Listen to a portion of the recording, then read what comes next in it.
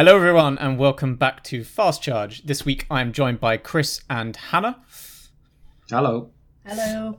Who should both be familiar faces by now, if you've been tuning in before. We are going to run through the launch of the Poco F2 Pro, which was this week's big sort of new phone announcement. After that, we're going to take a look at the leak of the LG Wing, which, if it's real, is a pretty amazing new concept phone that LG is working on. And finally, we are going to pour one out for the sad, imminent demise of Google Play Music, which has finally had its sort of last definite confirmation that it really is on the way out soon. Okay, so first up, the Poco F2 Pro, which is the latest phone from Pocophone, which is a Xiaomi subsidiary. Is that right, Chris? Yeah.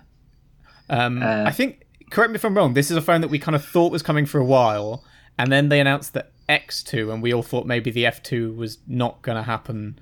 But now there is an F2, but it's an F2 Pro. Yeah. And not a regular F2. Why can't a phone release just be like normal? Yeah. And I think, and the Pro, people seem to be sticking that on the end of everything now. It's like, oh, just give it anything normal. That's the new trendy word to put on any device now. Plus just meant big, and now Pro means all you really want it. Yeah. But yeah, a tiny bit of history in a nutshell is that Poco came out with a phone in 2018 called the Pocophone F1, or in some markets just the Poco F1. Under the Xiaomi, like sort of a brand, a new brand, but yeah, part of Xiaomi. And it was crazy cheap, had the flagship Snapdragon of that year, which would have been the 845. Really nice specs, had a cool Kevlar rear cover and bits and bobs. I know mine's upstairs in a drawer somewhere. I couldn't find it this morning, but go look at pictures or read our reviews. Very good phone. And then sort of didn't hear anything from them for a really long time. And then earlier this year, beginning of this year, they said, yep, Series 2 is coming. And then that turned out to be, or seemed to be, the X2, which was also another nice phone, but just basically in an India-only launch. And now all of a sudden we've got the Poco F2, which, as we said, is just the F2 Pro. There isn't a normal version. Yeah. And it's the cheapest flagship Snapdragon phone you can get this year. Although the tiny caveat is that means outside of China, because these phones are essentially rebranded versions of Redmi phone. So this is essentially a Redmi K30 Pro. Yep. But basically that's a phone we'll never see here. Yep. So this is our version of it, if you like. Is the Redmi the equivalent? Is the Redmi the equivalent price as well? I think is a little bit cheaper in China, but it's hard to, like, you're looking at funny conversions and stuff. Once you import it, it would probably work out similar. Yeah. It is, but yeah, just to confuse things a bit more. So Redmi is part of Xiaomi. Redmi is basically Xiaomi's budget line. Poco was another Xiaomi budget line, but actually Poco has now been spun out into its own company. So it still has very close ties to Xiaomi, but legally it's sort of a separate business entity now. But obviously very close ties in that it is releasing a phone that is the same as the Redmi. Is it the K30 Pro? Is that what this one is? Yeah. So yeah, pricing wise, you say it's the cheapest Snapdragon one, so it's at $499 or euros, right? Yeah, same price in dollars and euros, and then the 8256 version is another 100 on top of that. So you're getting 6 gig RAM, 128 gig storage in the 499 one. Yeah, which is still, I mean, that slightly lower RAM, but 6 gig RAM is still more than enough to run alongside an 865. 128 storage is okay, but honestly, I don't know what most people are like these days, and you'll know if you're different, but for me, almost everything is stored in the cloud. It's just app space that I need the actual hard drive for, and 128 is way more than enough for me. I would never use that much. Yeah. It's a great price, and it kind of then sits in that weird space where it's the obvious comparison, but it's where OnePlus used to be, right? Yeah. Putting out a phone that... Yeah. the launch event yesterday, which was another one of these launch events this year, where there's somebody on stage and there's a screen and everything, but they have had to insert canned applause every couple of minutes. Other than that, it was quite good. But yeah, they're sort of doing what OnePlus used to do, and they even used the words flagship killer, which is, I don't know if that's a trademark of OnePlus's, but they definitely said those words during the thing, and they're also calling it a true flagship. Right. Yeah. Which is totally fine considering the specs. Spec-wise, it is. Yeah. I mean, you're just missing out on the kind of flagship things like wireless charging, or IP68. Like, there's rating. You know. I mean, I was watching it on YouTube and mostly people seem to be enjoying it, and then right towards the end everybody went nuts and said they weren't happy about it, mostly because it seems that the cameras don't have optical image stabilization. The screen is only 60 hertz refresh rate, although it's got 180 hertz sampling rate. And no wireless charging. So there's a few small things missing, but you know, at this price, like, it's going to.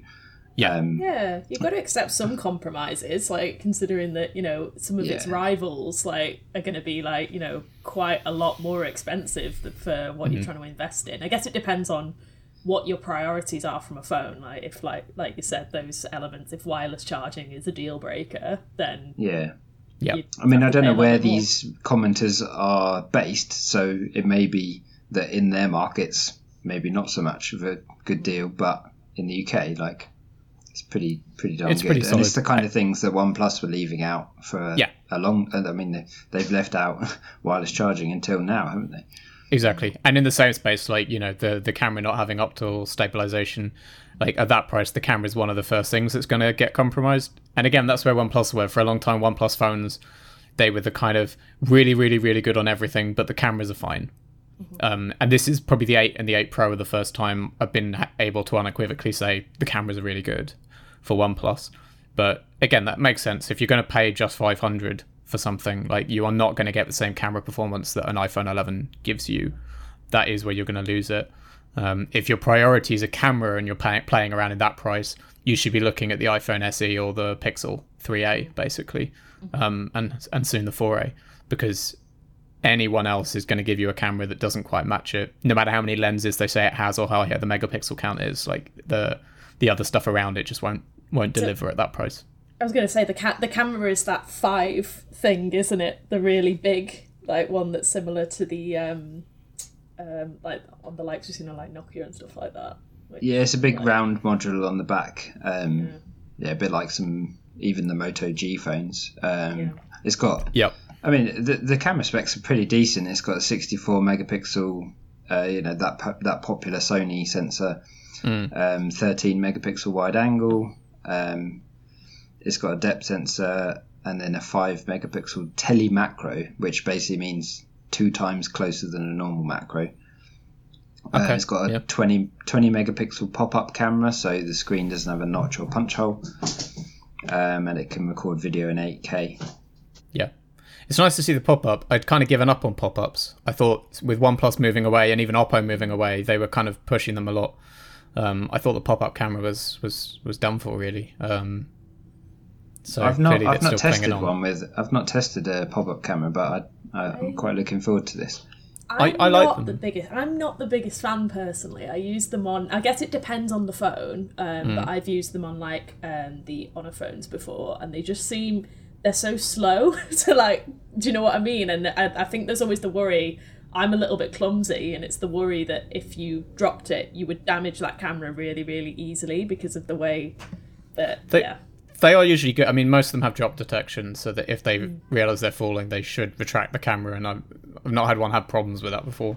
I think it's one of those things, it's a bit like the webcams in Huawei laptops that sit, in the keyboard. It's one of those, if you don't use that camera very much, then having it be in a pop-up is really great because it gets it out of the way and it's there when you really need it. But for most of the time, it doesn't take up space on the front of your device. You get that uninterrupted screen. If you take a lot of selfies, it is probably going to get on your nerves waiting for it to pop up every time. It's not doesn't take long. It's less than a second, but it's a little bit of a delay. And also, if you like it for Face Unlock, it's that little bit more of a delay. But exactly. I don't use either of those things, so I don't. Same. I'm quite happy to have it hidden away until I use it a couple of times a year. For me, it's like the one little annoying downgrade in the OnePlus 8 Pro this time around was losing the pop-up to go back to the pinhole, which is fine, but I miss that properly full screen thing you got with the 7 Pro and 7T Pro. Where I like that, so I'm glad to see that still here, because until the tech is there to do the cameras under the displays properly, that's the closest we can get to really, really full screen. I think there is one caveat we should say with this phone, which is we were talking about pricing earlier, and we were talking about €499 and $499. Poco are kind of claiming global availability for this phone, but that is because it's on retailers like AliExpress and GearBest.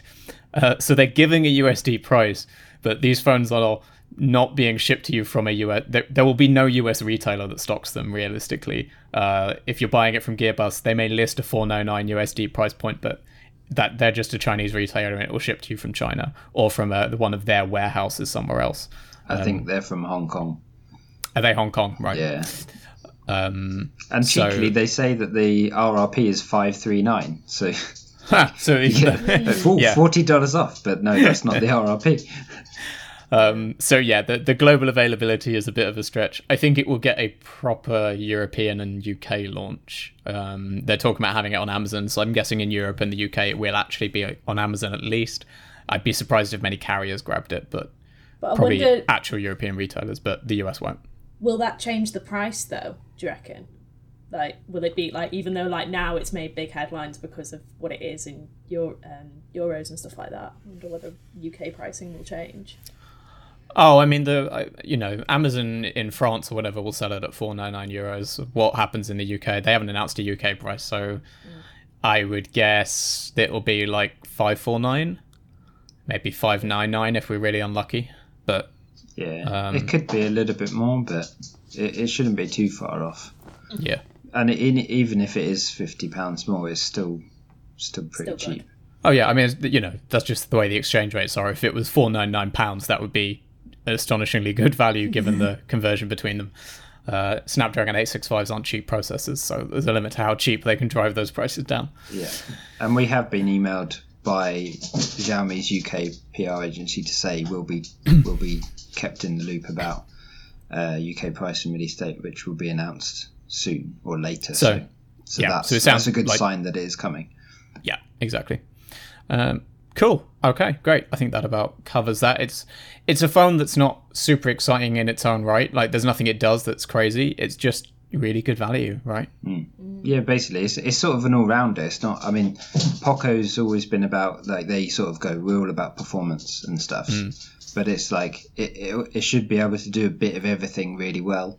It should be able to handle gaming, but it's not a gaming phone. It should be able to do good photography, but it's not. This is all about the photography. It just sort of all-rounder, and it has an IR blaster, which is okay, yeah, which is one of those things that died a long time ago, but they've decided to plonk one back on. I guess you can control your TV. I guess the biggest thing they'll face, like a lot of other up-and-coming brands that offer really good phones for really good money, is just like making their brand more well-known to customers who maybe have never heard of them before, and being like, well, it is a really good phone, and that's sort of the challenge they face. And maybe as they get well-known, we'll see prices like this go up in the future. So phone nerds know who Poco are, but my mum doesn't, and that's not going to change anytime soon. Yeah, so much comes down to where the Carphone warehouse and the networks want these phones, Okay, so from one phone that's basically, middle of the road, does what it says on the tin, solid, reliable, predictable, safe, we have what could be the weirdest phone of the year, if it's real. So the LG Wing, it was one of those rare phone industry leaks that took me 100% by surprise. We don't know if this is entirely real or not. This may not materialize. There's one image out there. It's clearly a bad Photoshop concept art job. So take everything with a pinch of salt.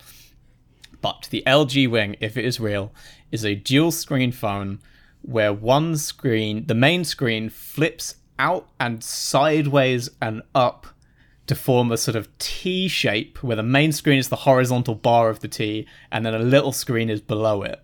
The one image we've got basically shows, again, definitely a Photoshop concept art job. This is not a photo of a device. It basically shows like the keyboard on the little square screen below, and then an image on the top screen suggesting you could be typing while you're watching a video, or in a group chat or something like that. It's real weird. I kind of love it though, and I love that. I really hope LG are genuinely looking at this and this is a real form factor, because I love that kind of experimentation. Yeah. I mean, I think I've complained on this show before that, like, we're seeing the same thing all the time from a lot of phone manufacturers. So when I saw this, although it is completely bizarre, I'm like, well, great. Like, it's something, you know, good for them if it is true, for trying something completely new. Whether it will be useful and to how many people is another question. Like, you know, I mean, I guess... Yeah. LG have always been... LG always used to be really experimental in form factors, and I think they kind of lost it for a few years, and that's when their phones became slightly predictable grey slabs towards the end of the G series. And then this dual screen, I think they got their confidence back, maybe, when they did the V50 with the dual screen, and they've like trotted that out a few times. And I don't know that sales have been enormous, but certainly the reception from the press has been generally really solid. And like, it's cool. It's a cool form factor. It's novel. It is different. And they're playing around with that software and what you can do by giving people two screens to work with in an affordable way that isn't the $2,000 to buy a foldable. Yeah. And I love that this is more of that. We do have a few other sort of maybe concrete details. It is expected to run on a 7 series Snapdragon processor. I'll come back to that in a bit. A 64 megapixel main camera sensor is expected, and supposedly LG is working on putting it together sometime in the second half of 2020. So the leak, the rumor is that this will actually be a real phone that comes out sometime in the back half of this year. I mean, the image is super sketchy. Oh yeah. I feel like I could make, like, given enough time, I could make that in Paint. I was about to say Paint. But sometimes that's just how it goes initially, and then depends how early these things leak. Like, sometimes leaks happen a couple of weeks before the launch, and it's like, well, yeah, of course that looks identical, and is essentially the press shots that we get sent. But when they're this early, it's kind of okay for them to be this sketchy. Yeah, I think the vibe is someone heard something and then did a mock-up based on what they'd been told. No one's claiming this is an internal LG image, I don't think. No. But yeah, it does seem totally feasible for LG to do this, considering the dual screen the V phones, and they do things a bit nuts sometimes. I think if someone had claimed any other company was working on this, I would have said, no, that's nonsense. Like if someone said Xiaomi or OnePlus or Samsung were doing this phone, I would have immediately thought, no way. The fact that it's LG makes me go, oh yeah, they might. I'm just looking at it now, and I'm trying to think, like, in terms of the mechanics and how it would work, and like, because it seems like it's one of those things that it would get released and then, the hinge would not work properly and the two screens would fall apart, or it'd be really bulky. It's hard to, because you've never seen it before, it's hard to know how it's going to fit together, but I mean, I don't know. I mean, the thing to remember is that obviously this form factor is weird and we haven't seen anything like it. But that's partly just because we haven't seen anything like it for about 10 years. Because if you think back to the late years of feature phones, before smartphones properly took off, Nokia and other companies started getting really weird with feature phones that swiveled and twisted and opened up in different ways to the clamshell. So there were phones that did swivelly movements like this and weirder. And even on the show on Fast Charge a month or two ago, probably a couple of months, we talked about the Planet Computers Astro Slide, which is the physical keyboard phone where the screen sort of slides up and away from a keyboard to then tilt at an angle. So, yeah, I bet you can find a Nokia phone from the late 90s or early noughties, or probably more the early noughties, that has a form factor basically like this, just on a different scale because it was a feature phone. So I believe this can work. It's just... what I'm struggling with is the use case, because the use cases I have all kind of break down the more I think about them. Because you kind of think, oh, cool, it's so you can watch video on the big screen and then have the keyboard on the little screen. Yeah. But then I'm like, but hang on, wait, what app am I typing into? Because I then also need to see where my text is going. Like, I can't just see the keyboard and the video, but not see the chat box. Yeah, I mean, the one example that I could think of the most is like if you're watching like a conference and you're having to take notes whilst it's on, so you kind of want to glance between them. So like I feel like it could work as like a business phone maybe. But then so that's the same kind of thing, but again, like you could have the video of the conference on the landscape screen and the keyboard on the bottom screen, but then you don't see the box your notes are being typed into, unless you have to split screen the big screen to have half of it be the video and the other half be your notes app, and then the keyboard on the bottom bit. Well, yeah, because we don't know exactly how that... because we don't know exactly how... Because that's just showing the bottom screen taking up the whole the keyboard taking up the whole screen. But obviously there must be like different ways that you can combine both of these. Yeah, maybe I think you'd struggle to get the around. keyboard much smaller than that and be functional, depending on that screen size. But who knows? Because the other like it's supposed to be 4. It's supposed to be 4 inches.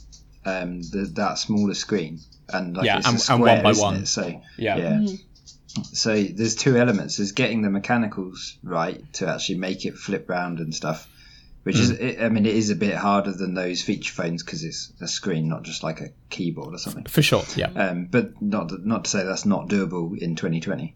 And then there's the software side of like how am I actually going to use this thing? Yeah, I've got to if to make it really useful, you've got to be able to split screen the top bit, which is big, supposedly 6.8 inches, but then you've got apps running in squares again, basically. Yeah. Or close to squares, and then the keyboard at the bottom. So I just can't see myself using it. It will end up being one of those things where, like with the dual screen, there will be LG internal app support, and no other company will ever bother making their apps compatible with it, or very, very few. Which is where it is with the LG stuff. Like, I think a couple of Korean web browsers have built-in support for, like Nava, have built-in support for the dual screen stuff, but other than that, it's basically just LG's own apps. So it is good for users who are happy to stay within the app ecosystem of the phone they've bought. Just down to things like on the dual screen, it's got support for looking at a photo on one screen and seeing your photo library on the other screen to pick which photo to then ping to the big screen, which this could do the same thing, or it could put editing tools on the bottom screen while the photos are on the big screen. But again, that works in LG's app, but if you use Google Photos, you don't get that support, so it doesn't work. Yeah. And that's the limit I always hit up when I did it. Was like, these are really cool use cases that don't suit me because I'm already in the Google Photos ecosystem and I don't want to use LG's Photos app. It just makes me think of all the times that a company like LG or something has come up with a cool idea and then said, "Oh yeah, we'll put out an API, is it? API, for developers." And then the amount of times I've written over the years, "Oh, it'd be really cool to see what developers do with this," and it's like, look, no, they don't have time. Yeah. Tumbleweed. Yeah, exactly. I was gonna say, I know it's a really like boring and practical point, but like I'm looking at it, like how would you even begin to like put like a case and screen protectors and stuff like that on it? Like obviously they'd have to develop their own, and that'd probably be really, really expensive, like it has been with some of the other flip cases, which might be a bit annoying if you invest in this and then it easily breaks and you can't protect it without spending like £100 or whatever. That is always the challenge with these form factors. Obviously, as you said, the foldables have hit the same thing. LG kind of worked around it with the dual screen stuff because the dual screen itself is a protective case. So it kind of solves that problem in and of itself. But this won't have a third-party case market. It'll just be whatever official ones LG can figure out, can engineer to put out, and nothing else will work on it. But there you go. And the other thing we should just say quickly before we go on, because it mentioned it would have a 7 series Snapdragon processor, no idea what. But the other news this week that we should mention in brief is Snapdragon has announced the Snapdragon 768 5G, which is a new 7 series processor. So that's their 865 is the top end. 7 Series is sort of the next tier down. This is getting a bit confusing because it was December that they announced the Snapdragon 765 and the 765G. The difference is not that it's got 5G. The G stands for gaming or graphics or something, because the difference is the G version has a faster GPU for better graphical performance. This is then another little step up. I think the GPU is actually the same. They've just improved clock speeds on the CPU and the GPU for the 768. So in the grand scheme of things, this will look and perform mostly similarly to the 765. But we'll have 5G. And the interesting thing with the 7 Series is they have integrated 5G, which the 865 doesn't, which is part of the reason Qualcomm is able to sell them for cheaper. And I think we're going to see... Well, I thought we were going to see a move towards more people using 7 Series chips. And the funny thing is, things like the Poco phone kind of make me doubt that, because if they can get an 865 phone down to $500, then... You know, everyone always said the 865 was too expensive a component, and that's what's been keeping Android prices so high. But unless they're just selling that Poco phone at a loss, it clearly can be brought down to that price, and that starts to undercut the 7 Series. But that's certainly been LG's argument in the LG Velvet that we've spoken about a couple of times. That runs a 7... It's one of the 765s. I can't remember if it's the G or not. So, yeah, we'll start seeing the 768 pop up, maybe in the wing, maybe in other stuff. They're pushing a bit more for gaming phones, but again, that's a weird space because most gaming phones want to use the 865 because it's the top one, and that's the kind of thing gamers get fussy about, having the top spec CPU. It's sort of an odd middle ground sort of area, like you say. And how on earth did they put those model names ending in 5 with a G on the end awful. And not think they're going to confuse people? Yeah, absolutely awful, because it's the 865 5G and the 765 and the 765G, but the 5G doesn't mean 5G, it's just a 5 and a G that happen to be next to each other. Don't ask any questions. Ridiculous. I mean, to be fair to Qualcomm, it's basically only people like us that need to worry about chipset model numbers. The average consumer never notices, but it is a bit of a mess. We have to explain it every time. Anyway, I really do not want to dwell on a mid-range processor for too long, so let's leave it there. Finally, this will be a bit of a sad segment for some of us. Google Play Music is inching slowly closer to the grave. This week, Google put out a migration tool, basically, so that you can, with a couple of clicks, migrate your existing library on Google Play, along with your uploaded tracks, your recommendations, your playlists, basically everything that makes that account yours, can move over to YouTube Music as they try and push people over to that music platform and away from Google Play. We've already seen this happening slowly, like Google Play is no longer the default music player for Android 10, YouTube Music is.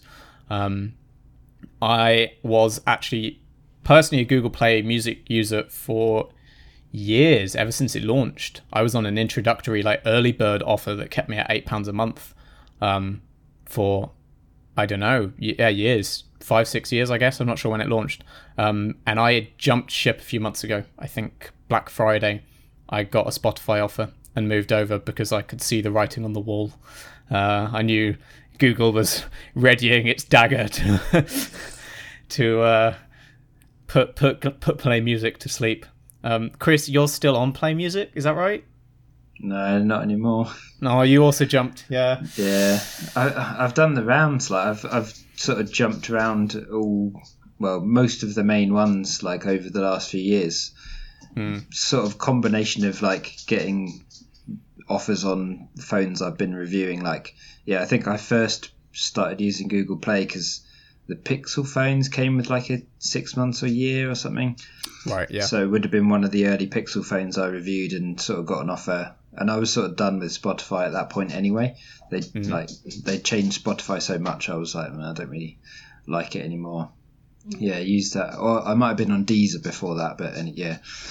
And as soon as I used Google one, I don't know if it's just because Google knows everything about me already at that point, but it just seemed to work better than any other service. Particularly just, I don't know what to put on. Just they had the little roll the dice potluck sort of. I can't remember what the button was called. Something about lucky, and it would just play music that it thought you liked, and I think I skipped maybe a couple of times a month, like when using that. It was just such a good algorithm. I would agree with that. I always used to get Spotify users telling me how good the Spotify daily mix is. And I'm aware I've only been on Spotify probably a few months, so the algorithm doesn't know me yet. But man, it is just not comparable to how well the Google algorithm handled it. And yeah, that may just be because I used it for long enough that it knew my taste inside out. But I think Google is just better at that stuff than Spotify. And its predictions, it was so good every new release Friday of churning up, oh, here are all the albums you care about that just came out, and I'd be like, oh yeah, no, I like all those bands, they've all put out new music and nothing else has come out that Google didn't catch that I care about. Whereas every week now I hit Friday and Spotify throws up one new release I care about, 3 I do not want to listen to, and I'm like, my favorite band put an album out, I listen to this band all the time, they have a new album today, Spotify, how do you not know that I want to listen to that? Yeah, I'm having the exact same problem now. I'm back on Spotify, and it's better than it used to be, but the way I want to use it just doesn't support the way I want to use it. No. And to be fair, I could have made jump ship to YouTube Music, because basically the way Google's handled this very slow transition is, for a long time, if you had a Google Play Music subscription, that has given you YouTube Music Premium included, as they've tried to move people over, and it just never had the features, but they've sort of been slowly building up the YouTube features to match Google Play. But I don't know, something about YouTube Music, it just doesn't grab me. Well, the thing is that, isn't it for a couple of quid more for the subscription of YouTube Music, you can get YouTube Premium, which includes music as well, but then other video features, and it's like, well... I think the pricing includes Premium anyway. I don't think there's a music tier that doesn't give you Premium. I think they are basically the same thing, but I might be wrong on that. Yeah, I'm sure I saw. I'll have to double check it, but... I know my Google Play subscription gave me YouTube Premium, and that was actually one of the harder things to give up, because I hadn't really appreciated that I wasn't getting YouTube ads, because I just hadn't had them for so long. Yeah. And the moment I let that lapse and suddenly I got ads back on YouTube, I was like, oh, have I made a mistake? Oh no. The free version of YouTube Music, I just had a quick look before this, and I will say it's better than Spotify's free version, just because you actually have the choice, because with Spotify you have to do the shuffle thing and you can't skip ahead or anything like that. You have a bit more freedom on this one, if anyone else is a cheapskate like me and just listens to their music for free. But I haven't been able to do a free tier for years. Spotify free is unusable. Maybe Google's is better, so. Yeah. But yeah, like that, and obviously also you get video playback if you are a visual user, but you don't get, if you're listening on your phone, you have to leave it open. You can't lock your phone or go on other apps as you can on Spotify, so swings and roundabouts. I mean, that's also pretty unusable then. Yeah. That's not the way anyone listens to music, right? Yeah. It is worth saying with the YouTube stuff, I think there is a misconception, and this is Google's branding problem, that YouTube Music is a video service, because YouTube is a video service. It does let you watch music videos along with songs, but you can also just turn it off and use it as a pure music player. But this is part of the whole branding problem they've had, that YouTube is obviously big for music, but they then made the mistake of thinking that meant it would be great as a music player, and I think it's just so confusing that people are told, oh, you've got YouTube, but you've also got YouTube Music, and what does that mean?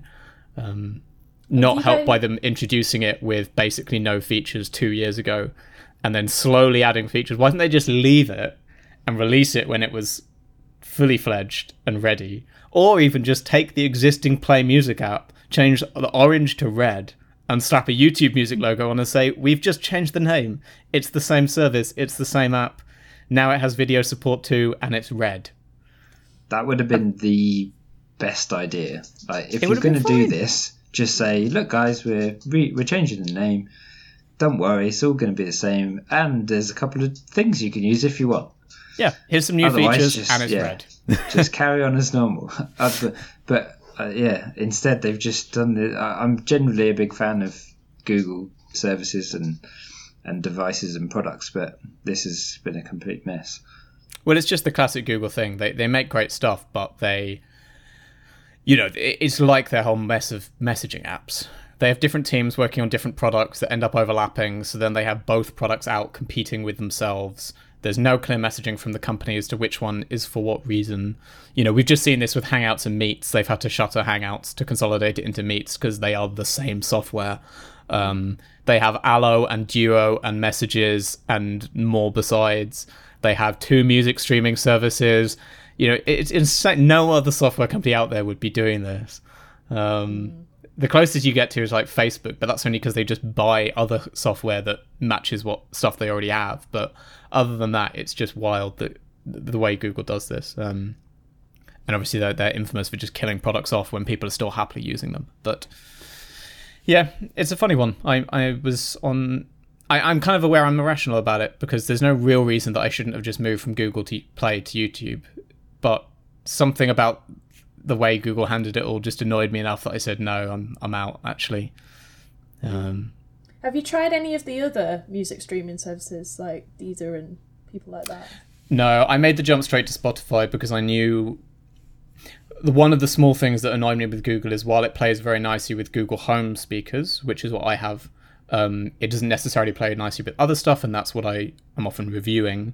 So it can be irritating sometimes to find myself reviewing something that then doesn't support Play Music, so I can't play music through it. So for me, a big deal was switching to Spotify because I knew it would work on absolutely everything. No music-related device is going to come out and not have Spotify support. Mm-hmm. So it just made sense for me to pick the one that I knew would work on everything I own. But I know that won't be the same problem for most people. That was basically my thinking because we have like 3 Home Hub displays.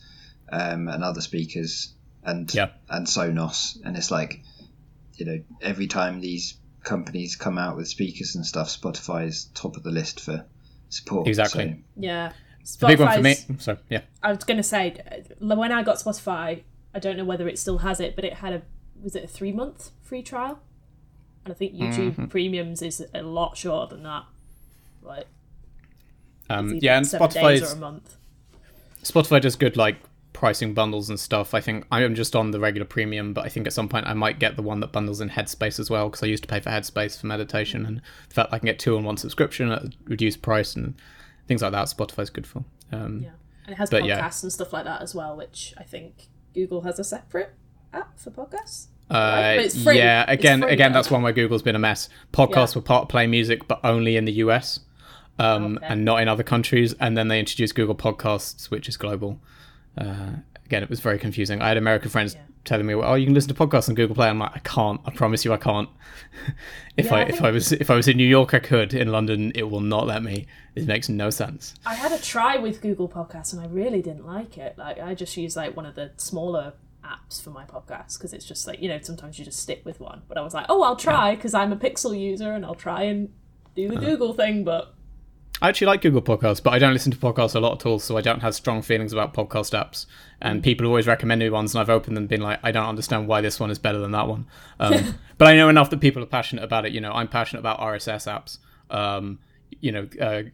The Google Reader dying is still one of the dearest Google software deaths to me. And I was very particular about which RSS feed tool I would move to after that. Shout out to Feedly. It's been real good. But I think let's call it there, because otherwise I will talk for a long time about things Google has killed that I miss. But that should probably do us for this week. We'll be back next week, of course. I'm kind of hoping by then we might know more about the Pixel 4a, but the rumoured release date keeps slipping back and back and back. Every week, I think next week will be Pixel 4a week, and every week it's not. So other than that, I don't know what we'll be chatting, but we will see. Thank you, Chris, and thank you, Hannah. Thank you. No worries. And see you all next week. Like and subscribe, all of that stuff, Bye. See ya.